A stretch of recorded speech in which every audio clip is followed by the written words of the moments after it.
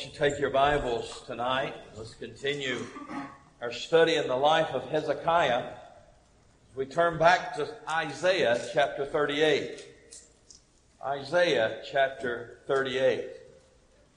As we looked at this morning, verses 1 through 8, we saw this morning as Hezekiah was sick unto death. But Hezekiah rested upon the Word of God. When God said, the righteous He will extend their days, the wicked He will shorten their days. And as Hezekiah rested upon the promise of God, God extended Hezekiah's life by 15 years. But not only did He do that, but remember, He also gave Hezekiah a promise that on the third day he would go into the house of the Lord and be able to worship again. And then also remember, not only did He do that, but He promised He would deliver Assyria into their hands. In other words, He would bring defeat upon their enemy.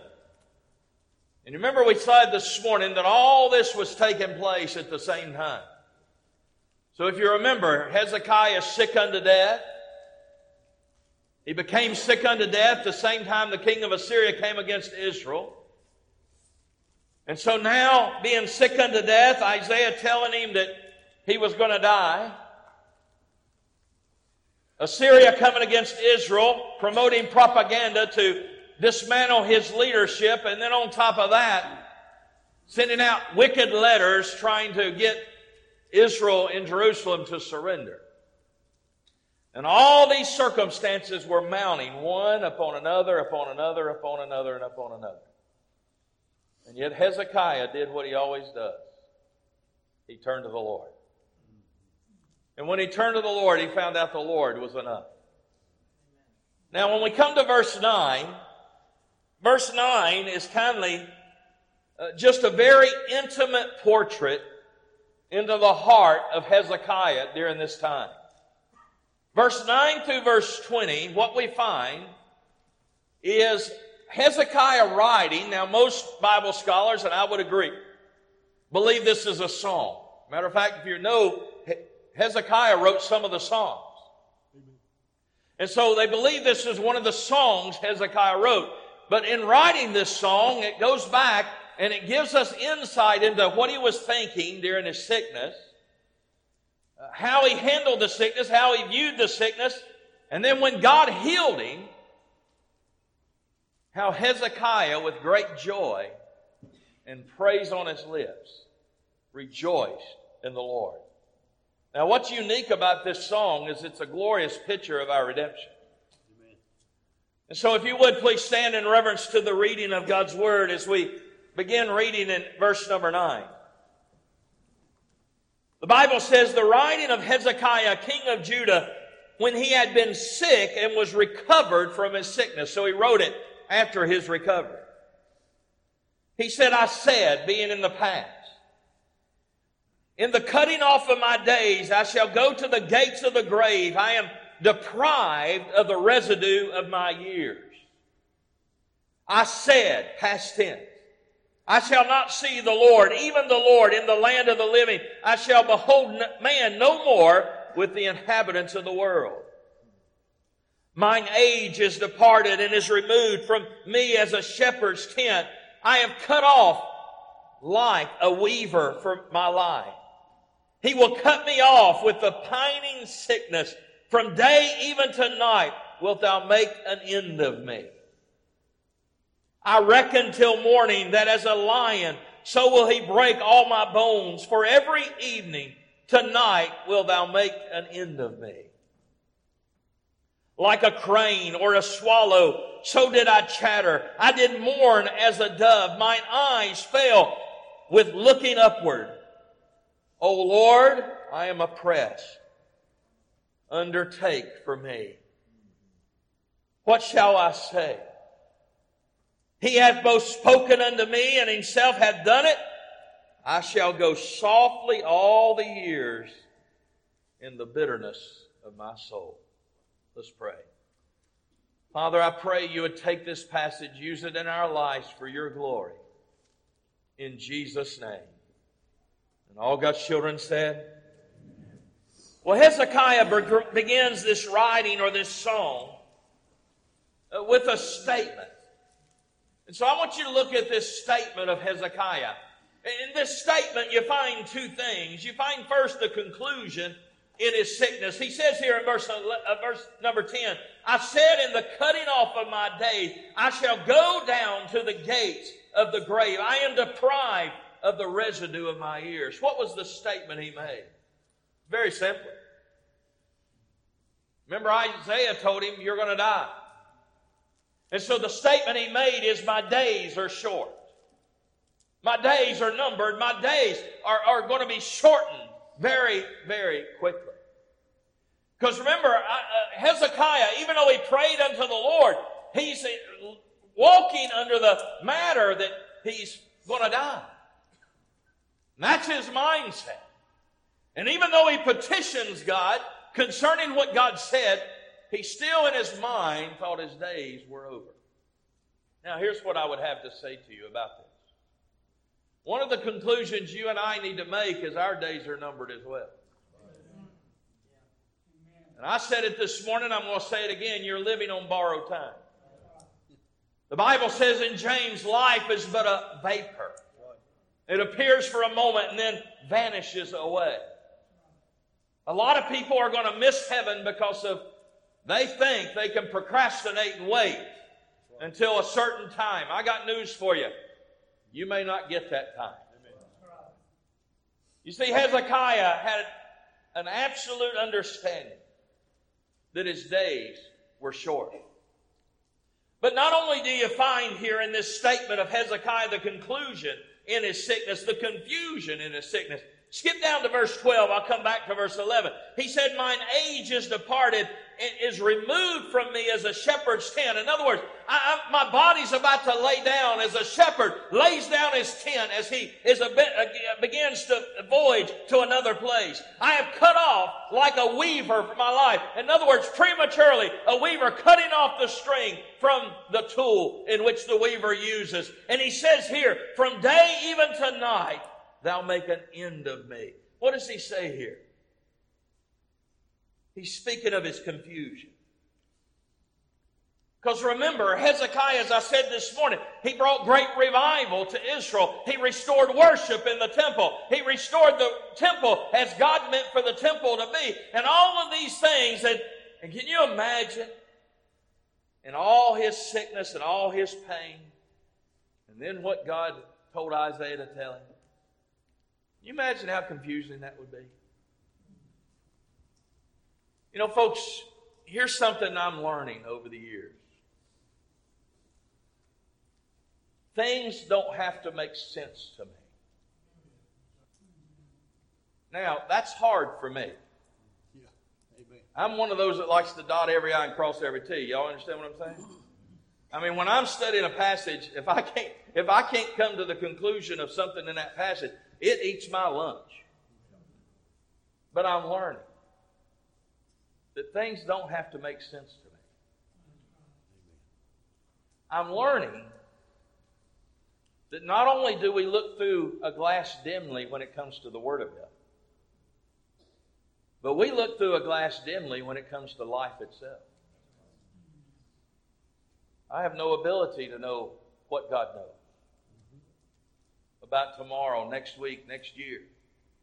I have no ability to know what God knows about my life, my wife's life, my son's life, your life.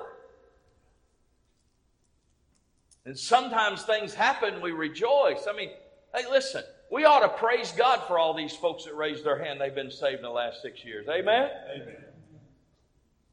But sometimes, as a pastor, I see people doing and living in ways that I scratch my head and I said, I don't understand that. But I'm coming to learn I don't have to understand.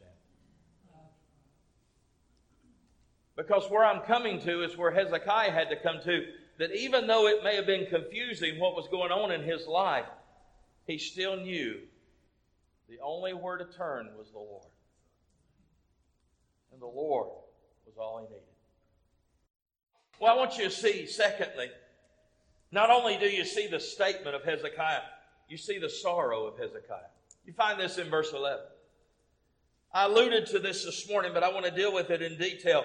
He said, I said, past tense, this was when he was still sick. I said, I shall not see the Lord, even the Lord, in the land of the living. I shall not behold man no more with the inhabitants of the world. Remember, as I said this morning, one of the things that caused Hezekiah to weep so much when Isaiah said to him what Isaiah said to him was not the matter of weeping over his sin, but not the matter of not even that, but not even weeping over his pain and his agony that he was in from his sickness. But what he wept over was what we find right here. He said he wept over what? I will no longer see the Lord in the land of the living. I'll no longer be able to worship Him. Now remember what I told you this morning. In the Old Testament, it's not absent from the body to be present with the Lord. In the Old Testament, they go into Sheol, in the place of the abode of the dead, and until Jesus Christ shed His blood, placed them on the mercy seat, then and only then did the Old Testament saints go and be with the Lord. And Hezekiah understood that because of this death that was impending upon his life, that he would no longer be able to go to the house of God and worship the Lord God. And I told you this morning, our life ought to be absolutely encaptured by the privilege to worship Him. Yes, amen. Amen. We ought to wake up every morning anxious to worship Him. We ought to wake up every morning expecting to worship Him. We ought to wake up every morning anticipating worshiping Him. In other words, we ought to wake up every morning, instead of looking at our day and how busy it all is, we ought to get up every morning looking at our day and say, Lord, what opportunities do I have to spend with You? Where can I cut out this and cut out that I can worship You? I can study Your Word. I can pray. I can spend intimate time with You. I want to tell you something, folks. If we got to the place where God was the center of every part of our day, I want to tell you something. It would set this whole area free. In the name of Jesus. You see, he didn't want to be separated from worship. But not only was there the separation of worship that burdened him, but the separation from witnessing. Watch what he said here. I shall behold man no more with the inhabitants of the world. What was Hezekiah's kingship known about?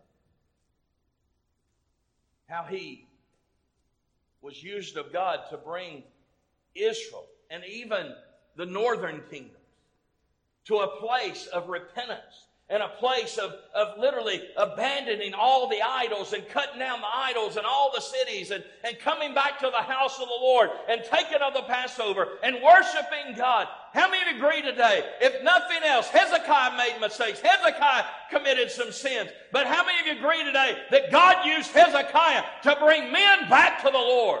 Amen. You see, if I breathe my last breath while I'm preaching tonight, the only thing, can I tell you, really, that's really going to bother me, is I can no longer say, thus saith the Lord. You say, well, preacher, you're going to miss your family. I will. But I'll see them again. But there's a lot of people that I've had the privilege to preach to over the years, I'll never, ever see again. Wow. See, this is where Hezekiah's sorrow came from. Being separated from worship, being separated from being a witness. This greatly disturbed Hezekiah. But I want you to see, thirdly, the suffering of Hezekiah. Look at verse 13. I reckon till morning that as a lion, so will he break my bones. From day even to night will they make an end of me. I talked about this morning a little bit. I'm just going to spend a moment and go on. Hezekiah is here reflecting on the pain and the agony. Now, as I said this morning, it was what the Old Testament calls a bull. In the Hebrew, means an ulcer, an infectious ulcer that literally began to spread throughout his body, and the agony and the pain that it brought. And Hezekiah was suffering greatly. But can I tell you what captures me? Then, no matter how much he was suffering, he never lost his focus on God was sufficient for him.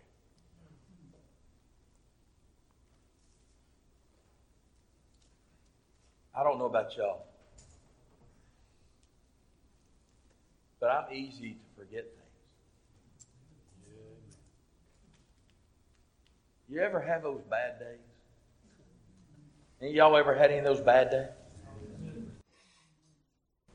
And all of a sudden those bad days come.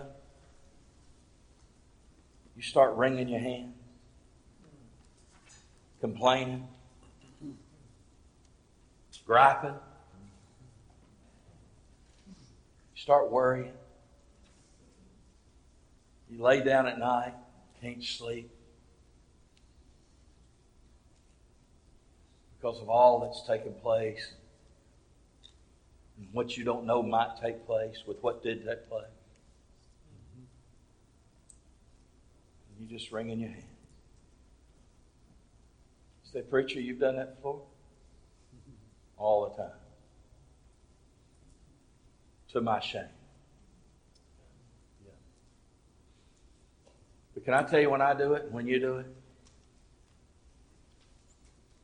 Can I tell you what it really says? I forgot. Wait a minute, Father. Amen. You're enough. Amen. The Bible says this about Paul, Philippians. He learned in whatever state he's in to be content. You say, what do you mean? God had to teach him. How'd God teach him?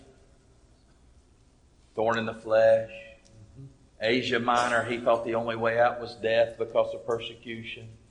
Shipwreck, stone, and prison. God taught him one circumstance at a time.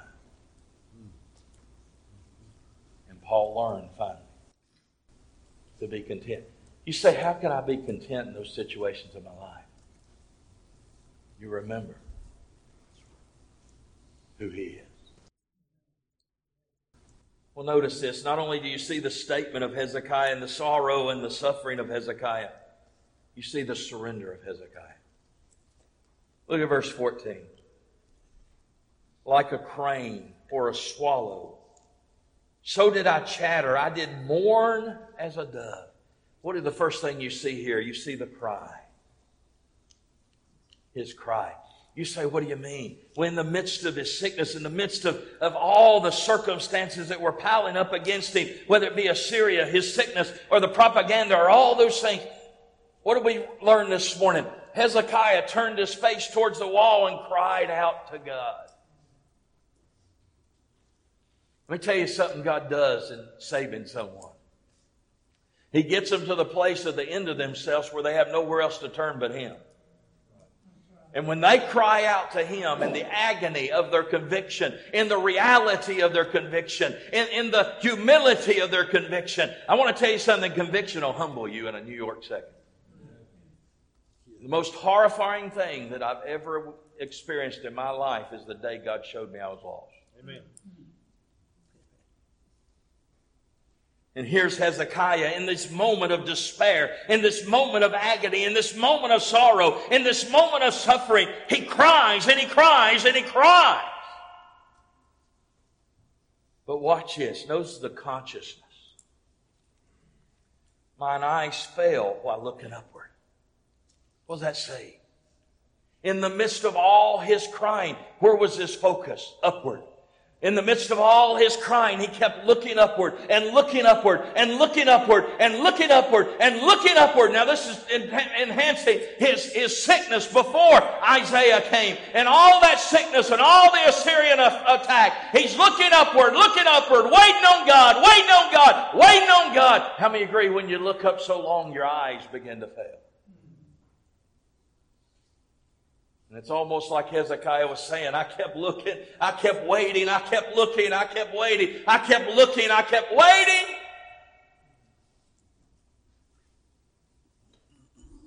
But here's how God works. When you get tired of looking, keep looking. Because God's never late. He's always on time. And so Hezekiah said, I cried, and I was conscious of the fact that my only help was in Him. And I looked upward and looked upward and looked upward. And then notice the confidence he had as he looked upward. He said, Oh Lord, I am oppressed.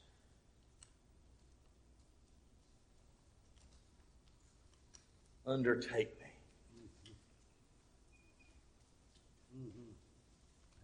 I am oppressed. Undertake me. So you see his confession, I'm oppressed. You see his confidence, undertake me. What does that mean? Help me. Lift me up. Strengthen me. Do something in me. But can I tell you, you can't be conscious that God is able if you're not confessing that you're not. Yeah, amen. That's right. See, that's where it began. He first confessed, I'm overtaken. I'm spent. So God, lift me up. Yeah, amen. I don't like going to the beach. I'm not a good swimmer. Now, I can swim, but I'm not good at it. And can I tell you something? I learned a long time ago that lifeguards are trained in a specific way to save someone that's in trouble in the water. You know what that way is? You swim out to them, but you don't get close enough to where they can grab you. You sit there and you tread water until they quit fighting. Because what does a person that's in trouble do? They're flailing. They're spending all their energy to just stay afloat. And then when all their energy's gone, then the lifeguard's taught to reach out, grab them under their arms, and pull them back to shore. But why don't they do it before they get wore out? Because if they do, they'll take the lifeguard down with them. You say, preacher, well, how does that apply to this text? Because here's the reality. When you get to the end of yourself, that's when you'll find out God will undertake you.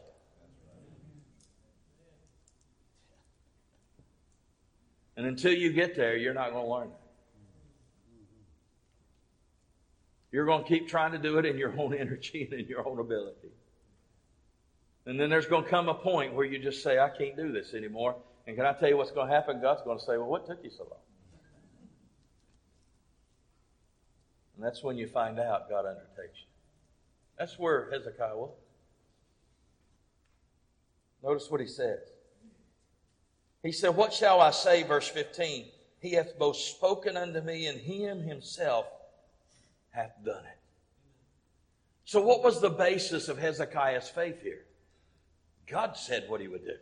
You remember what we looked at this morning? God said 3 days you'll go to the temple. I'll give you 15 more years. I'll get the Assyrians. I'll defeat the Assyrians for you. I'll deliver your cities. I'll rescue you from all of that. And here's Hezekiah. Now, in all his despair and all his confusion and all his suffering and all his sorrow, don't understand. Why are you taking me away that I can't worship you? Why are you taking me away that I can't complete what you put me to do and restoring back to Israel all the worship and all the glory and all the honor that's due your name? Why, O Lord? Why, O Lord? And then the Lord speaks to him and he said, Oh, Hezekiah, I've heard your prayer. I've seen your tears. I have compassion on you. I'll give you 15 more years. I'll give your life a little longer. And then what did Hezekiah say? God spoke!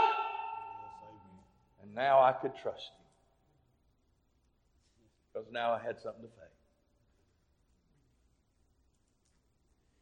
See, faith cometh by hearing, hearing by the... So therefore, when God speaks, guess what? Like Max said in the testimony time, you can absolutely trust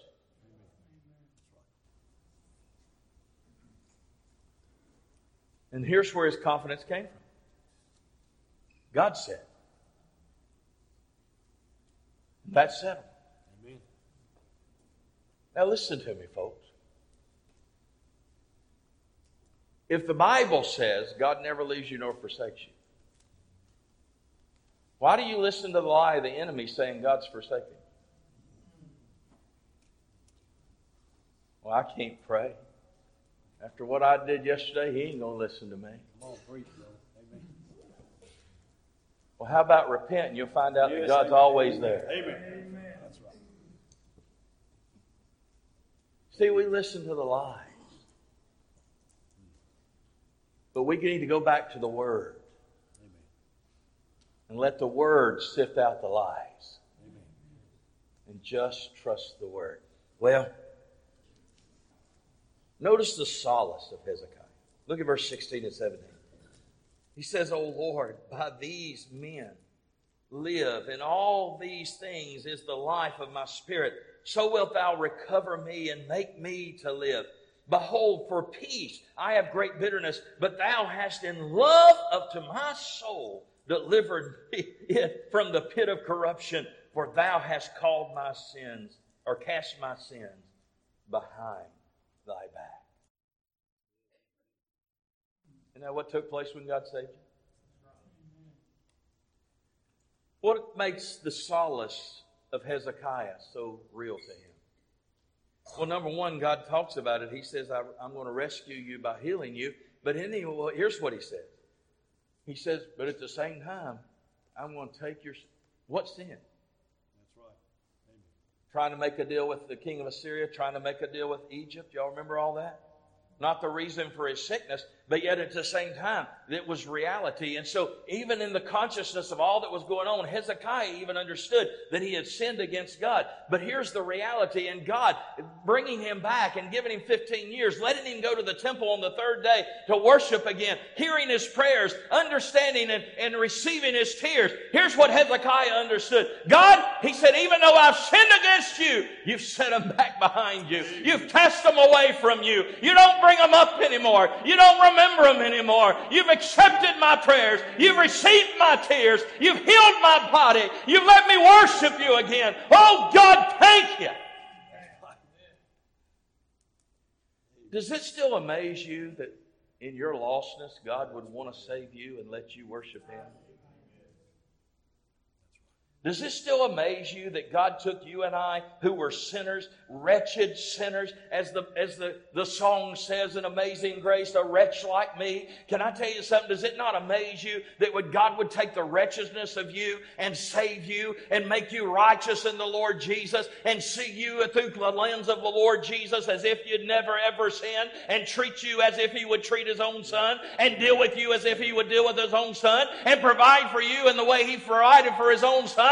Does it amaze you that God would look past your sin and cast it away as the darkness of the sea and back? And listen, forget your sin and not bring it up anymore, and there's no condemnation to them in Christ Jesus. Does it amaze you anymore?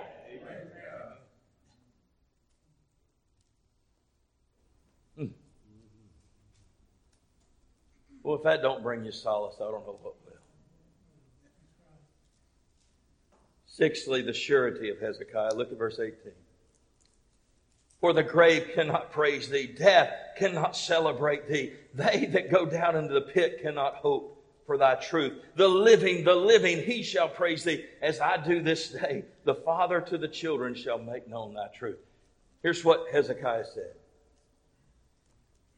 He said, God, there's a reality of rejoicing. Now listen, boy, this will help you. He said, if I would have breathed my last breath, I couldn't have praised you anymore.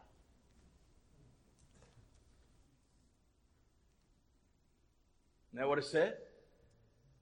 I mean, look at it, folks. Look at verse 18. He said, the grave cannot praise thee. Death cannot celebrate thee. That's right. He said, if you would have took my life, Lord, how would I have praised you? And then he turns around and says, but I'm praising you. Yeah. Amen.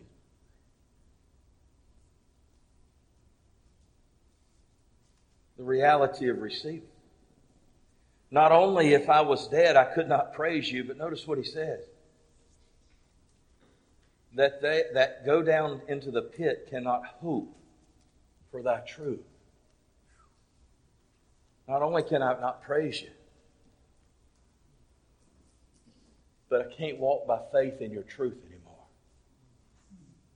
I can't have hope in your truth anymore. I can't receive your truth. I can't hear you speak to me truth anymore. Now, we live in a day today where truth is no longer important to people. Let me ask you a question. When someone passes away, have you ever had anybody say, I don't want to die because I want to learn more truth? I've been doing this 25 years. I've never heard that. But I want to tell you something. That's a good answer. Now, on this side of Pentecost, absent from the body to be present with the Lord, we become perfected in truth. But folks, listen to me. If your passion is to praise and worship,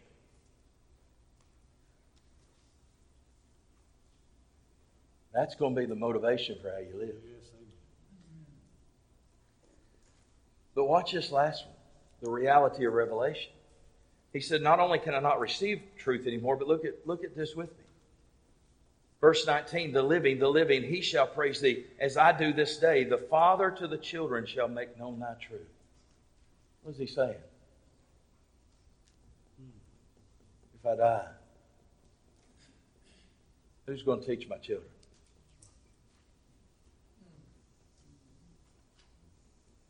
Truth. Truth. Truth. Lastly, the singing of Hezekiah. Look at verse 20. The Lord was ready to save me. Can I tell you what that says to me? The whole time, he was just waiting on me to cry out to him in faith and repentance. Remember I told you the reason God did what he did was to test Hezekiah? Therefore, we will sing my songs to the string instruments all the days of my life. The praise and the singing. Bible says a unique thing about being filled with the Spirit. In Ephesians it says, be not drunk with wine, but be ye filled with the Spirit. And here's what it says. From your heart will come songs and melodies. When God controls you, you'll sing. The psalmist said it this way. Psalm 40, verse 2 and 3, he brought me up also out of a horrible pit, out of a miry clay, and set my feet upon a rock, established my goings, and he hath put a new song in my mouth, even praise unto our God. Amen. Let me ask you a question. I'm just going to love on you, okay? Y'all know when I say that, something strong's going to come, don't you?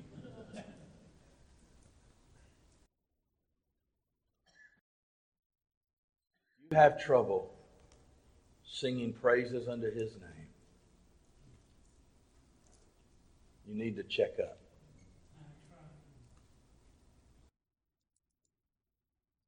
How many of y'all have ever had the privilege as a father or mother having a child? Raise your hand. Amen. How many of you ever have a privilege of having a grandchild? Now, let me ask you a question. When that child was born, did you have any trouble singing the glory of that beautiful grandchild or child to other people? Matter of fact, you wore people's eyes out with the pictures. You couldn't help yourself.